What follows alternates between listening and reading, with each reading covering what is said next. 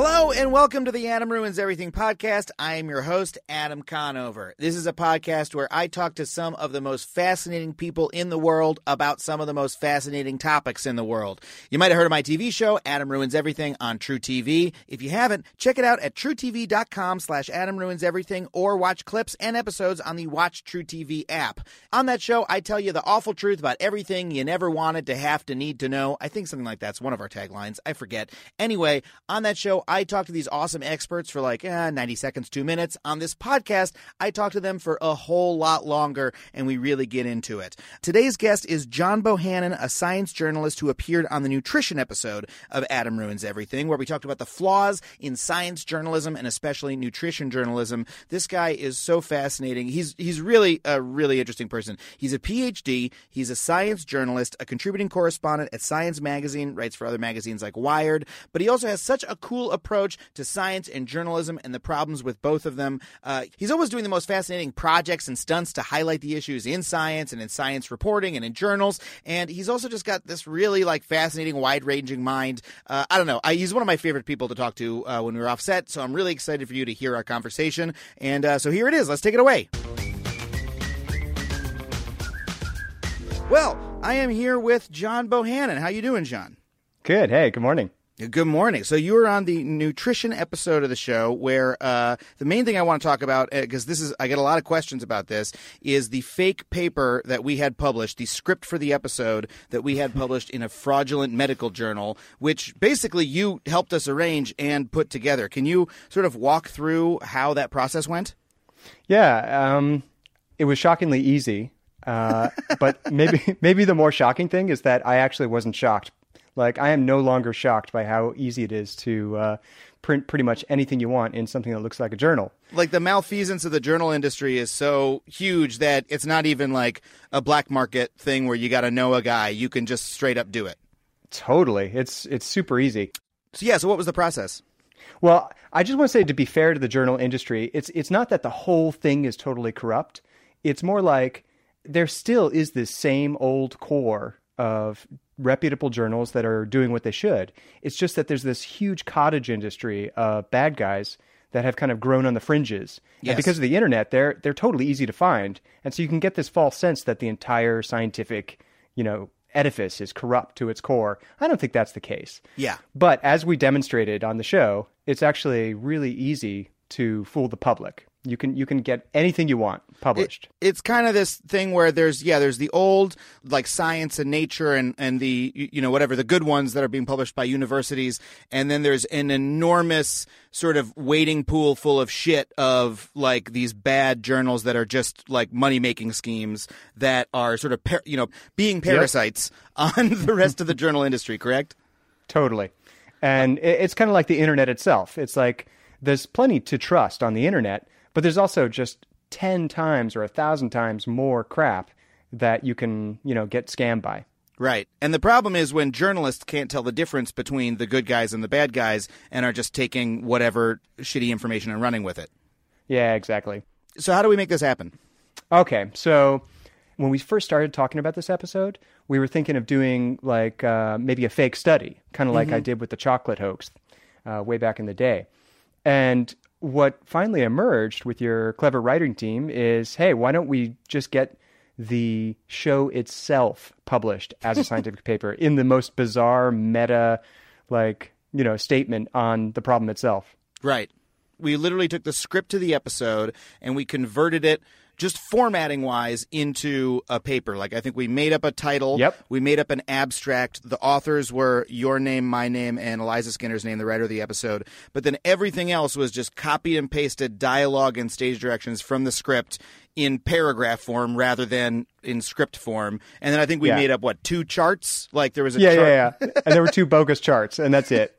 And and we used our real names. Yeah. And by the way, this was published and we have a PDF of it. I think the journal maybe never took it down. If they did, whatever, we're going to figure it out and we'll put a link to it in the show notes. I think they did take it down. They did take it down because they figured out that we had conned them. But yeah, we'll put a link to it in the show notes if you want to check it out yourself. Adam, did you ever get your money back? Because you had to pay some money to get that published. The budget of the show it's not my money. It's Ted Turner's money at the end of the day. But, that Turner being our parent company, if you guys aren't familiar with media conglomerate structure. It was. I think it was worth it for the demo. It was like a couple $100 maybe. Yeah, something like that. It's not that bad to prove a scathing point about problems in the science journal world. So we took that paper, and then what do we do with it? Yeah, so we took the script of a show about sham journals, and we submitted it to a sham journal. and it really only took a matter of days before, or like a week, before basically the wheels started turning, and I got an email back saying your paper has been accepted. There's like no review process. Yeah, but accepted implies someone has read it. There's like a panel of judges, and they said, yes, okay, we find this one worthy.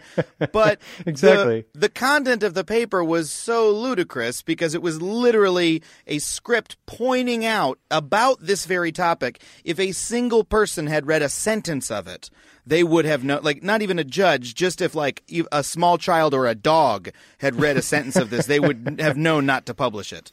Okay, I see three scenarios here. One is like no one actually read it, and it just is getting fed into this like money-making machine. Right. And we're just getting automatic emails. Yes. It's just a bot. Yeah. Scenario two is that someone actually read it and knew it was a scam, but was like, this scam isn't going to last long. It's a couple $100. I'll take it. Like who do I care? They live in like Russia or something like that. They exactly. They don't have. They're like, I don't care if I'm exposed. Whatever. And they could just make another fake journal like next weekend. It's so easy to do. But scenario number 3 really intrigues me, which is like there's someone with a really philosophical bent and a sense of humor who realized that this was a paper about a problem and suddenly had a turn of heart and was like, I got to take part in this moment. Maybe a fan of your show. Well, the show hadn't come out yet when we did it, so yeah, but a fan of your show generally.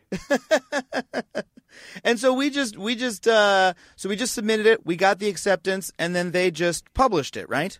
Yep, it came out on the internet. Yep, and I actually sent a link to the paper to a colleague of mine just to like lock it in, like so that there could be no doubt that it actually was a published paper on the internet. Right. We took screenshots and everything. Yeah.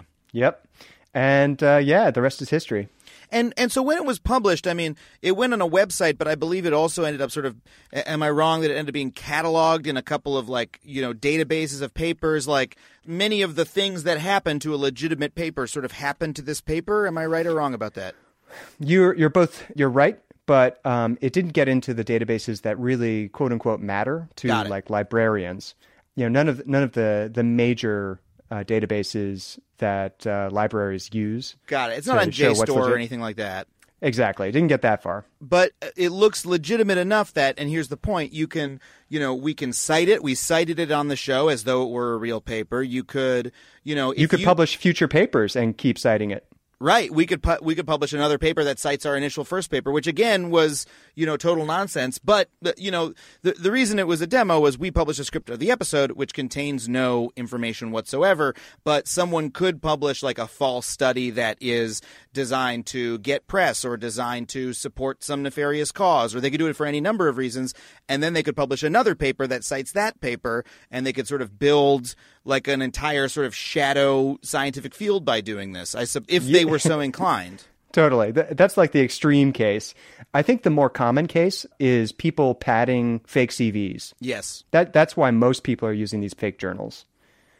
Before we started working with you, I had heard about this problem, and I sort of heard of it phrased as like a supply and demand problem, where you have all these sort of PhD students coming up who need papers published, or people at various lower rungs of the academic ladder who need papers published, and they need, citations in their CVs, but it's very, very hard to get an article published. So this sort of shadow journal world emerges of people who say, well, okay, I'll publish your paper if you pay me a little bit extra, pay me a couple $100. So there is almost a little bit of a need that's being served, except that it's just being served fraudulently. Yeah, no, it's a big need.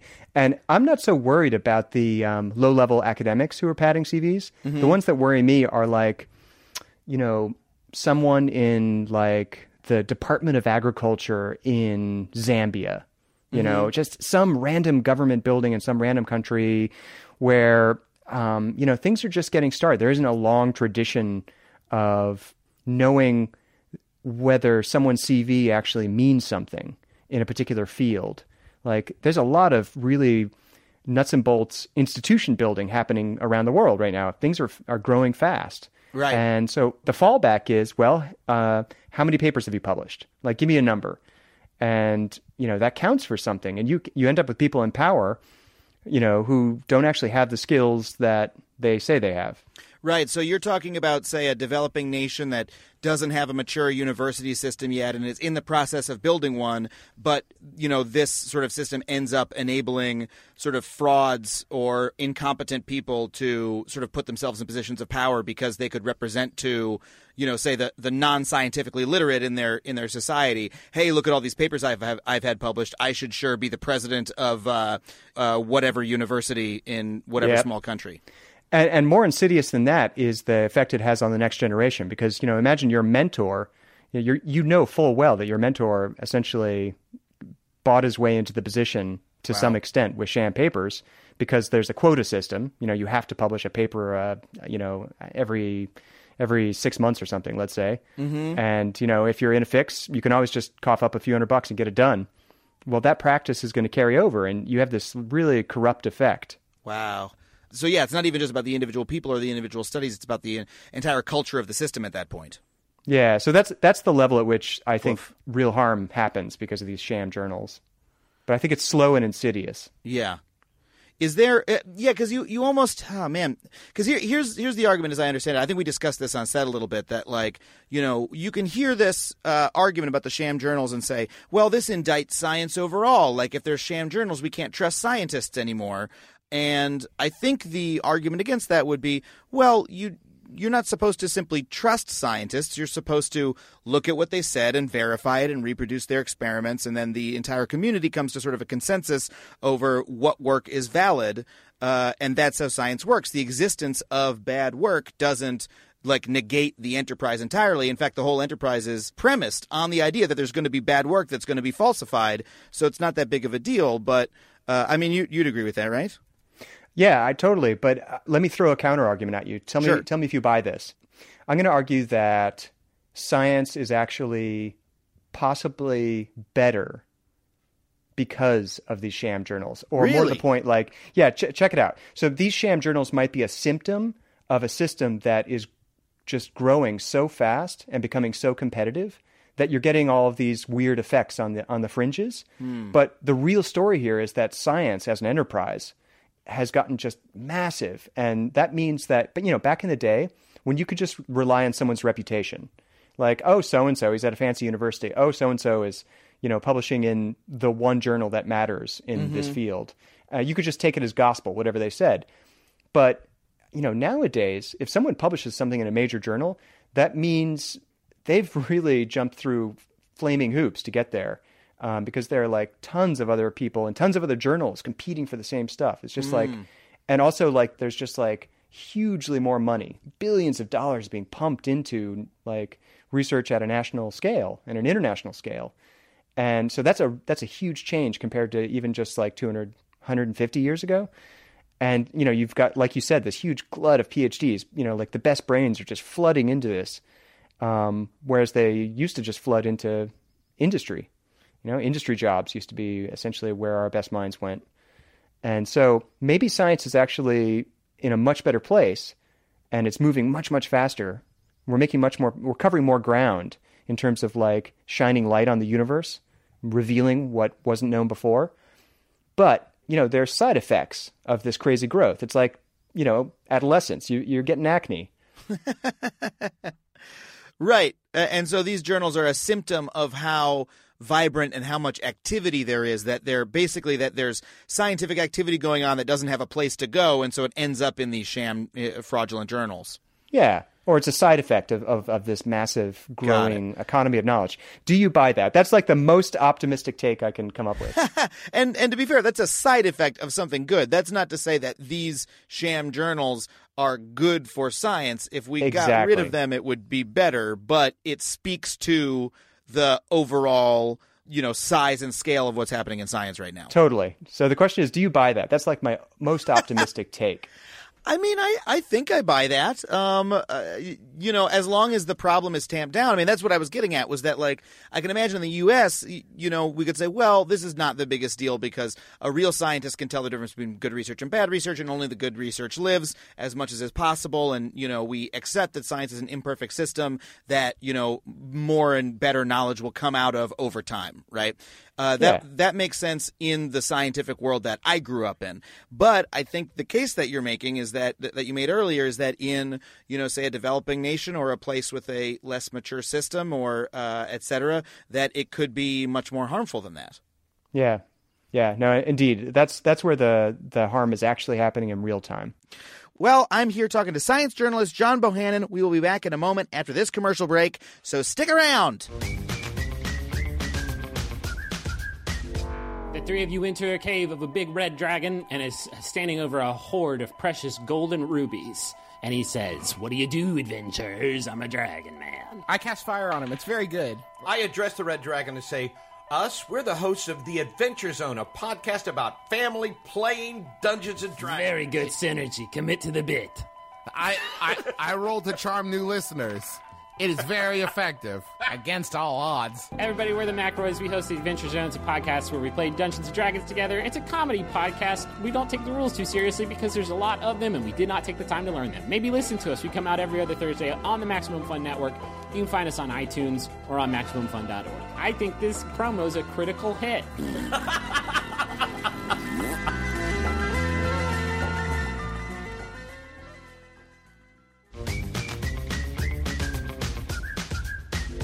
Welcome back to Adam Ruins Everything, the podcast. I am talking to John Bohannon.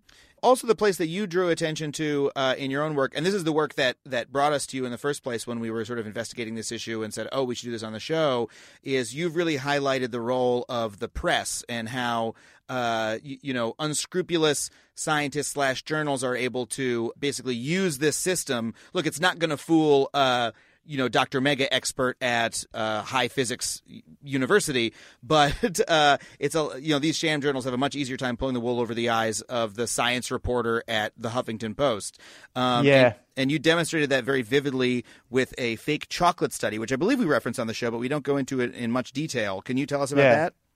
Yeah. So if the harm in the developing world from sham journals is like this insidious corruption on the generation scale and like putting people in power who don't actually have the competency they need, in the Western world and in like my world, I think the impact like on a daily basis is happening when people change their diet or decide to go on or off meds or just do something like self-helpy.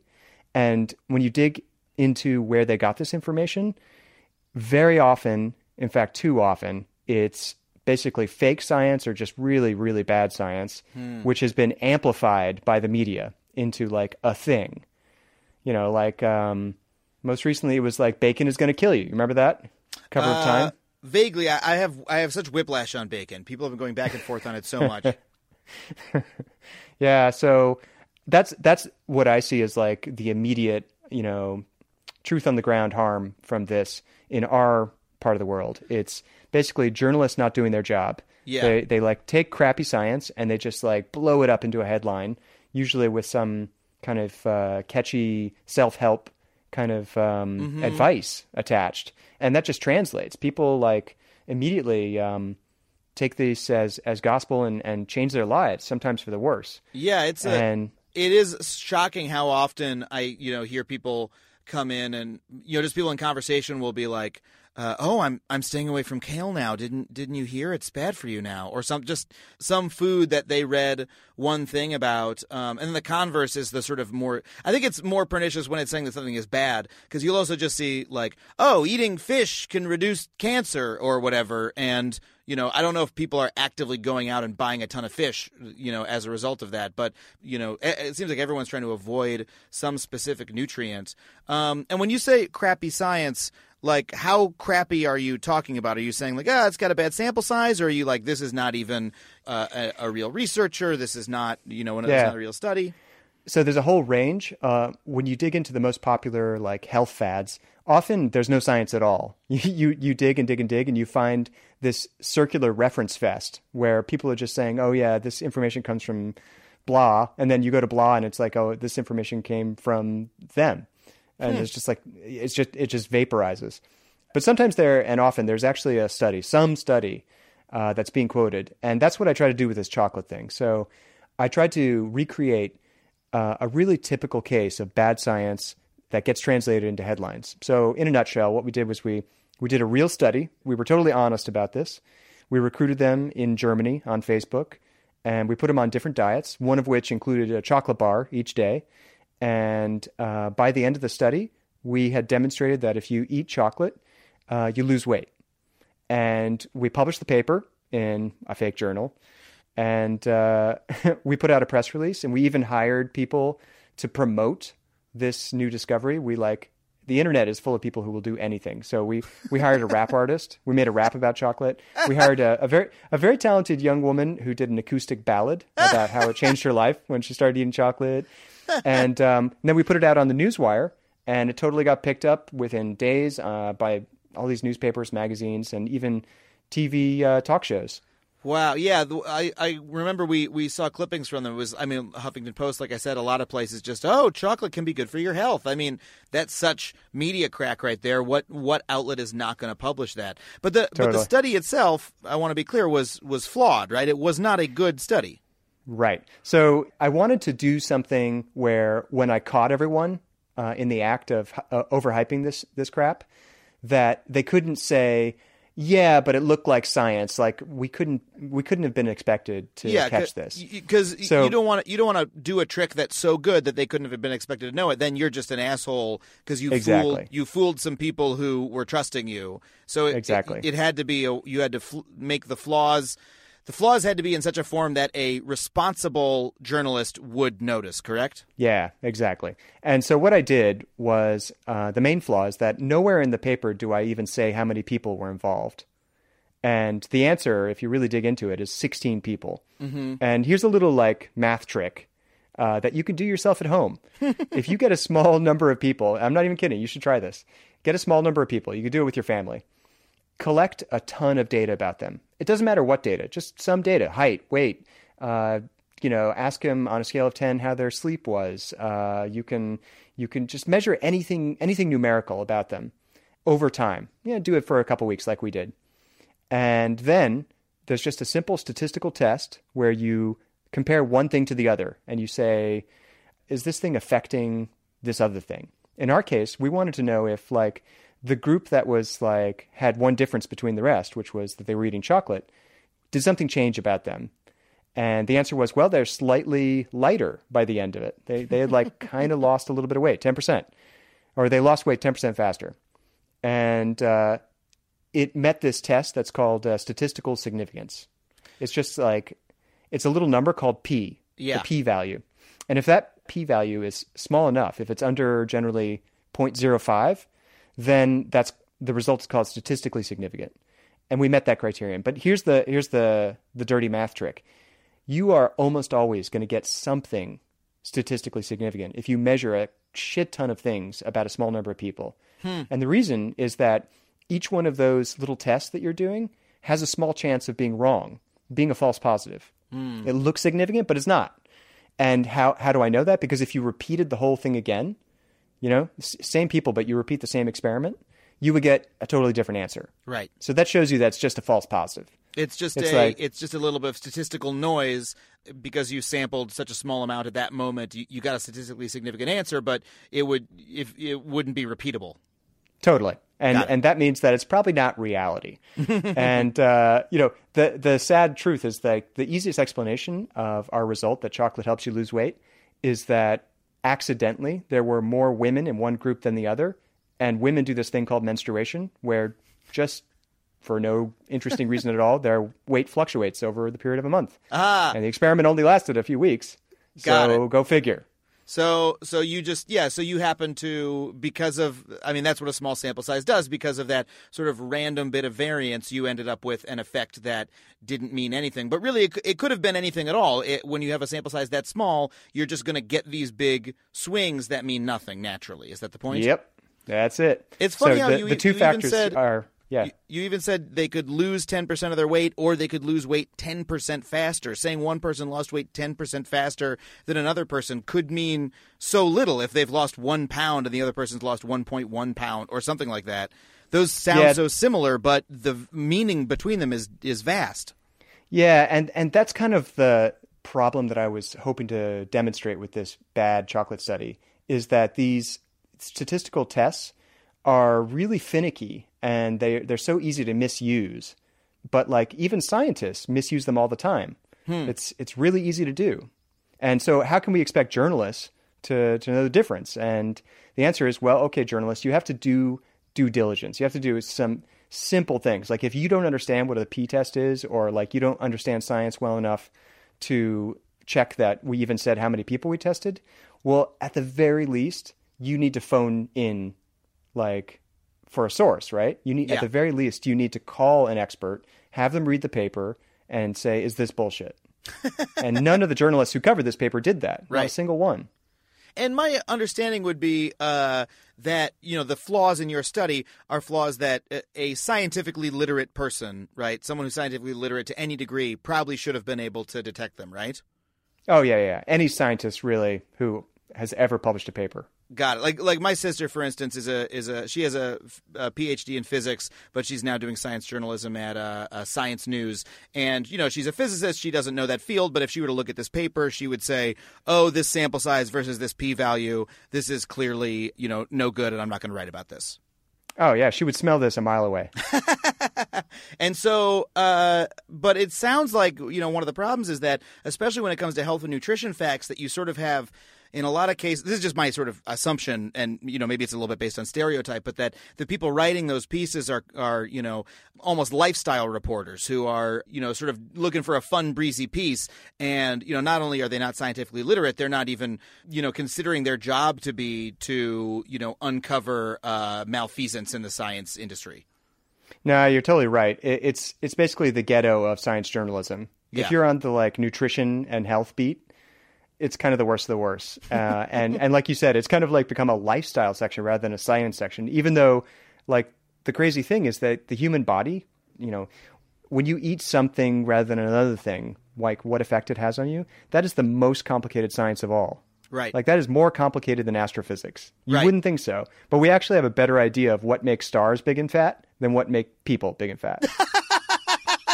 That's incredible. I mean, that's an incredible way to put it, but it's also definitely true. I mean, you get the sense when, honestly, if you try to find out any piece of information about how humans, especially process food, I mean, let alone the rest of health and medicine, but if you're just looking at nutrition, it seems like one of the fuzziest science, like that the difficulty of the field is so high because, people's bodies are so different and the foods that they're ingesting are so enormously complex, and the systems that are processing the food and, I mean, like you said, hormones affect it, the actual intake of food affects it, we affect each other just to make it even more complicated. Yeah.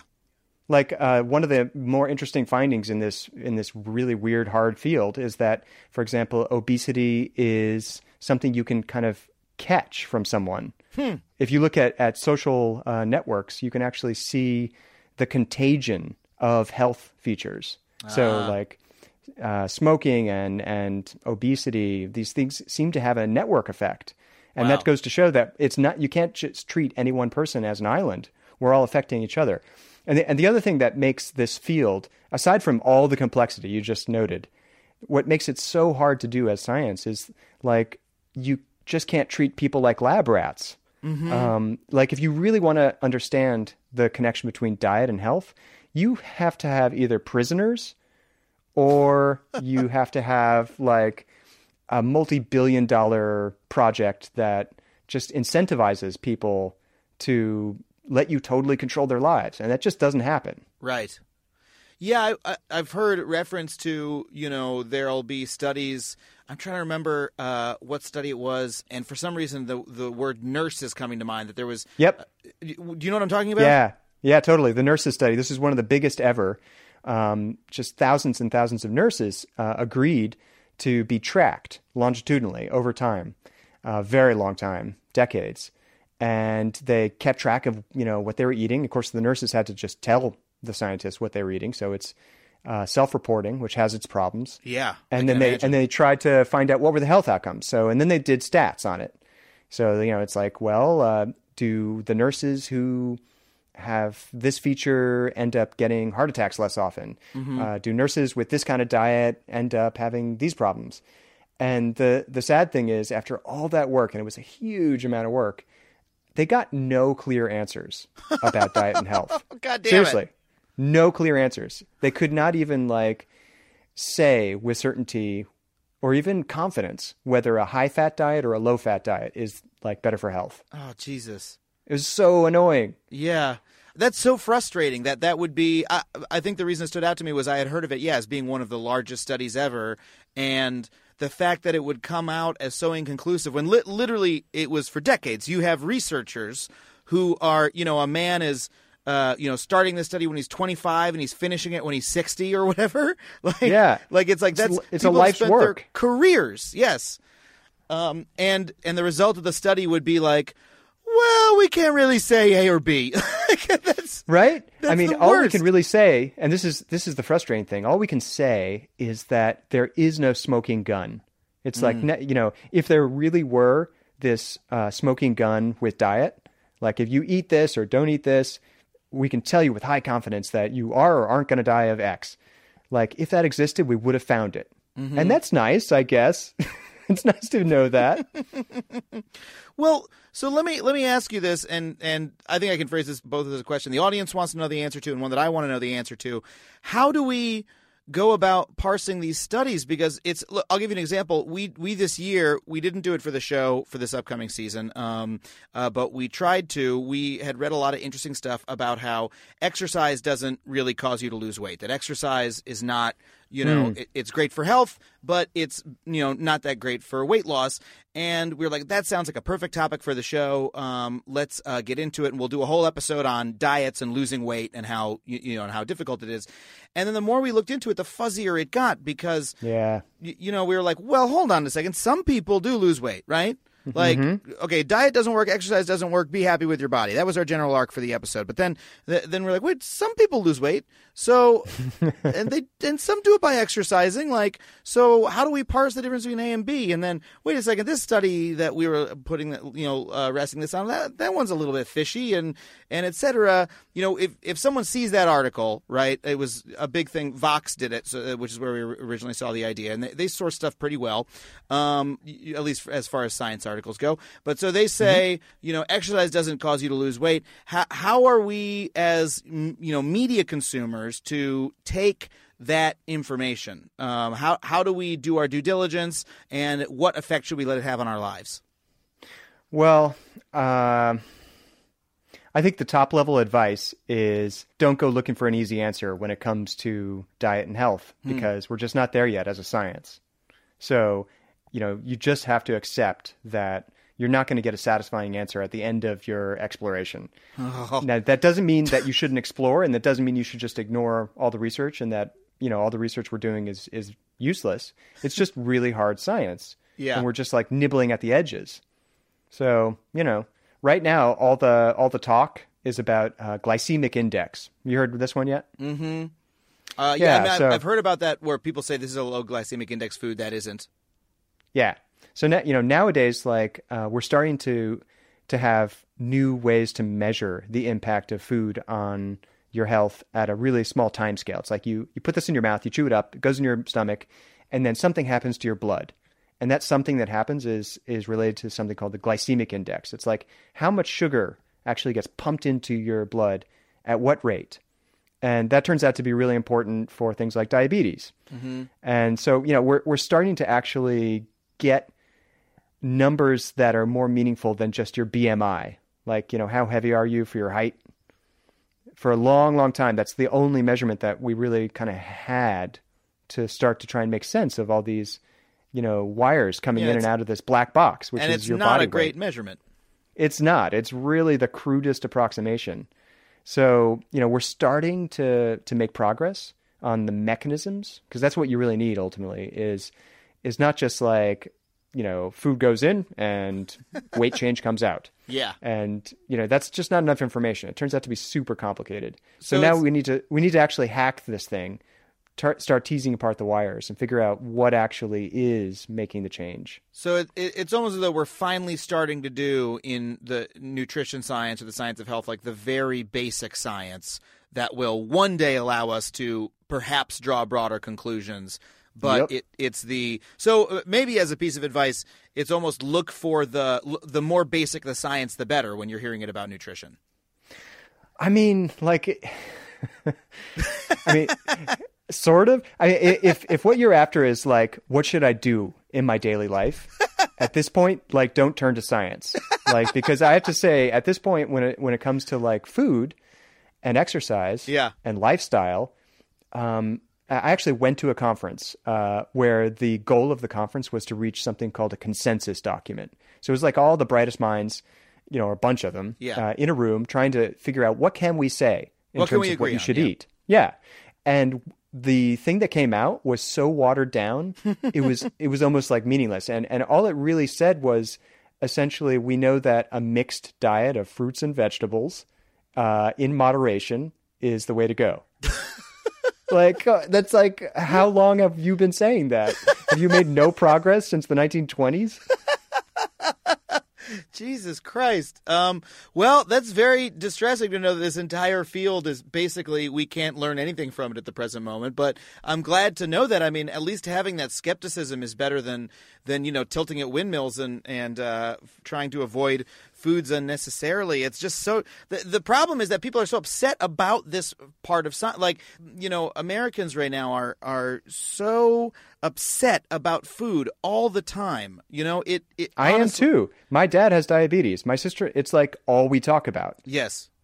It's all we talk about. We don't talk about black holes and astrophysics. We talk about diabetes and blood sugar. I mean, I guess that's why we're upset about it. If we were, because we figured out Newtonian physics a while ago, so people don't walk around going "Oh, how does acceleration work?" They're not frustrated because it's just basic science that we know now. But they're like, "Why do I have diabetes? Why does my stomach hurt? Why am I pooping bad?" Because we don't know. Nobody knows. It's so frustrating. We totally have no idea. In fact, one of the hot ideas is a poop transfer right now. If I'm pooping good and you poop bad, what if I give you poop? That's a real idea. That's a real thing. And I've heard that it's revolutionary. I've heard that people who get the poop transplants, literally they take poop out of one person's butt, put it in the other person's butt, and I believe it colonizes their guts with microbes that help them. And that for some people, what I read once, and you're telling me I should not believe what I read, but what I read was that for people with very serious forms of, I guess, Crohn's disease or similar diseases, that it was like a miracle cure. Yeah, and for all we know, that may actually be the real deal. We just need a lot more research. Yeah, I mean, the whole gut flora thing is it's incredible that, we're learning all these things about what's in our own guts that affect our health. It's almost as though we're exploring the uncharted regions of our own bodies. It's literally our own bodies are the deep sea or the far off stars where we don't even know how our bodies work yet. It's really fascinating. Well, and go figure, there are trillions of alien invaders living peacefully in your butt. And what they do, it definitely powerfully shapes your health. And so God, talk about undiscovered country. We really have to explore our poop. Can we talk really quickly? We're running out of time. Can we talk really quickly about your work on Sci-Hub? I know that's an article that you just published. And can you just summarize? I found this really fascinating.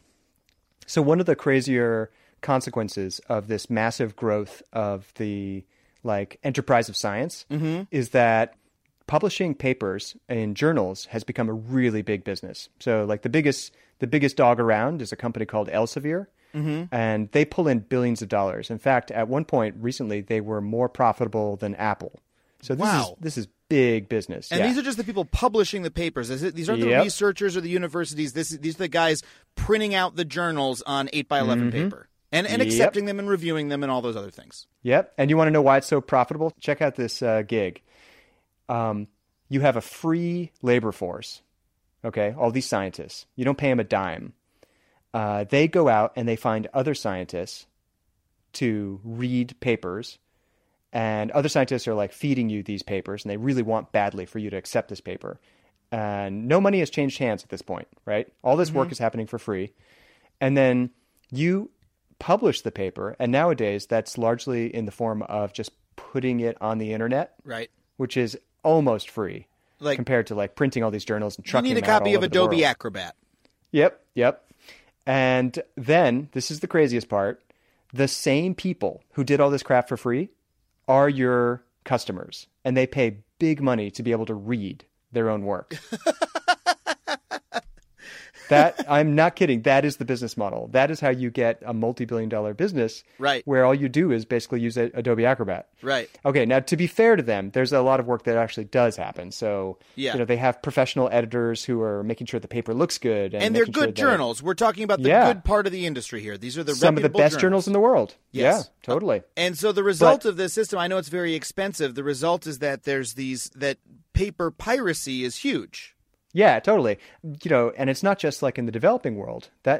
So what I wanted to know is like, who is pirating all these papers? So there's one huge pirate site that has emerged called Sci-Hub, and you go there and you just put in like the name of the paper or what's called the DOI code of the paper, and boom, you've got the paper for free instantly. Wow. And like normally you'd have to pay like $30 for a paper.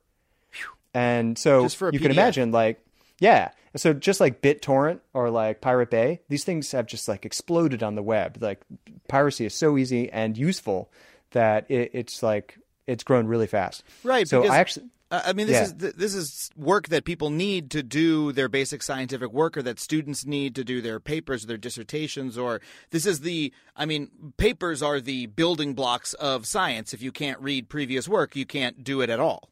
yeah, exactly. So, Sci-Hub is the biggest in the world, and it was created by and it's still run by one person, Alexandra Elbakyan. She's from Kazakhstan. She was a neuroscientist, and she just started the site, and she's on the run. She's kind of like the Edward Snowden of academic publishing, but no one knows exactly where she is. I think she's in Russia. And is she similar in that some would consider her a freedom fighter, and others would consider her a criminal? Wow. Totally. It's exactly like that. The industry calls her a crook. And like all the scientists who care about this issue, by and large, call her Robin Hood. Wow. She's like stealing all this work that is actually their work and giving it back to them for free. And so I tracked her down. I actually started working with her. Wow. And one of the things I wanted to know as a journalist was like, who is it exactly who's downloading all these papers? Like if you were to make a world map of, who's downloading all this stuff, what does it look like? Is it like everyone in the poor countries only? Or what? And so I talked her into giving me just tons of data, which I then converted into a map. And the surprise was like, it's not just in the developing world. It is everywhere. Even people who clearly are at universities. Like Right. A lot of the most intense downloading was happening actually from IP addresses of universities in the United States who definitely have subscriptions to the papers. They could be getting them for free. They've already paid for it. Sure. So it's just easier that way. You got it. It's just so much easier because these companies, in order to keep this, crazy billion-dollar business model running, have to totally carefully control who has access. And so if you're just like a legitimate scientist at a university, you have to jump through all these hoops, entering passwords and VPNing in and whatever in order to get access to the stuff you've already paid for. When alternatively, you could just like go to Sci-Hub and boom, you've got the paper. Yeah, it's the example of, well, I could go get the CD out of the library, but you know what? I know how BitTorrent works, so I'll just get it that way. Instead of ripping it, it's faster and easier. Totally. It's so that's piracy what's offering happening. the better solution than the private market. Yeah, totally. And it was also like as a bonus for me, I got to like actually look at like the world's pirate science reading list. So for example, there was someone in Benghazi, Libya, downloading papers about bridging the air gap between computers, which is a really cool technical problem. But like, by the way, the reason you want to know how to do that is to hack computers. And like, there was someone like on the border of North Korea reading about like the ecology of this weird, rare, swampy ecosystem, riverine ecosystem that it shares between China and North Korea. I was like, oh, that's cool. It makes sense you would care about that. Someone in Greenland was reading about what's the best way to treat cancer in a population of Aboriginal people who are distributed over a huge land area. I was like, Wow. oh, that makes total sense. That is probably a huge problem in Greenland. Yes. So it was really fascinating to be able to kind of look over the shoulder of millions of scientists too. So And it's all online now if you want to go and take a look. I mean, that bolsters your argument that this sort of shadowy illegal system of, that the seedy underbelly of the scientific world speaks to how vibrant the ecology is, and that it's in a similar way that the sham journals are sort of filling a need. So is this, obviously, like self-evidently. I mean, if I was a student scientist, I would feel no compunction about using one of these services. Yeah. Do you think it's something that like the industry will eventually be able to fill in the same way that, some people are still using BitTorrent, but most people are like, oh, Spotify is better, right? Like now that we have Spotify, we don't need to go on BitTorrent anymore. It's actually faster and more convenient. Finally, the industry has given us what we wanted. Do you see something similar happening in science eventually? There's a lot of talk of like Spotifying science, of like, basically making it cheaper, faster, better, so that the industry could still make money. Yeah. Because I do think it would actually be kind of a disaster if the entire academic publishing industry just collapsed tomorrow. Yes. It actually would be a disaster. Yes, it would. There's a lot of infrastructure that's been built to keep this machine going. Right. And, that costs money. So you need to have some kind of business model. But a lot of people are pinning their hopes on just getting rid of this subscription business model altogether. So rather than making readers pay to read what usually they've already paid for in tax dollars, like to support the research, you make essentially the authors or their universities or funders pay up front to get published. And then it's open access. And anyone, anytime, forever after can read the work. You're not paying to read, you're paying to publish. Yeah. That makes sense. I don't know if that's going to take over the whole show, but a lot of people hope it does. It is fascinating that, it's like your tax dollars have paid for the research done by the University of California. Why should you have to pay just to read what the research was? Yeah, it's the problem called double dipping. All right, well, we have to leave it there. Thank you so much for taking the time, John. This is really, really fascinating. How can people find more of your work? You can go to my website, johnbohannon.org, which is because .com was already taken by some photographer with the same name. I have the same problem. I'm adamconover.net. Adamconover.com is a computer scientist in Illinois somewhere. And by the way, I just want to say, we didn't talk about this at all. You are also a dancer, and there are some incredible videos online of you merging dance and science journalism, which I would have to say nobody has done before, and people should really go check that out. Yeah, you could see my TED Talk in which I'm explaining quantum physics with a troupe of dancers live on a stage. Can you believe that? If you want to. Why do we do this interview over audio? It seems like such a waste. I know. We should have totally danced this. Well, thank you so much, John. Thanks again. We'll talk soon. Thanks, Adam. Well, thank you so much again to John Bohannon for coming on the show. I hope you guys enjoyed that. I know I did. I had a great time. It was great for me, so I hope it was great for you too. And that was Adam Ruins Everything, the podcast. We will be back in 2 weeks. Our producer is Sharon Morris. If you like the show, please be sure to tell a friend and subscribe to us on iTunes, Stitcher, or your favorite podcast app. Honestly, any of them would work. Even if you have like a Windows OS phone. I don't even know what runs on that, but probably, I'm almost certain, there's a podcast app for it, and you can listen to this on it. Maybe you're doing it right now. And don't forget to leave us a rating or comment wherever you subscribe. And again, guys, don't forget, Adam Ruins Everything, the TV show, is coming back to True TV August 23rd. 14 big episodes for you. Gonna be so great. I'm so excited for you to see them. And once again, you can find clips and full episodes at truetv.com/Adam Ruins Everything and the Watch True TV app. Whew, there was a lot to get through, but I did it. I'll see you guys in 2 weeks. Thanks again for listening. Bye. MaximumFun.org.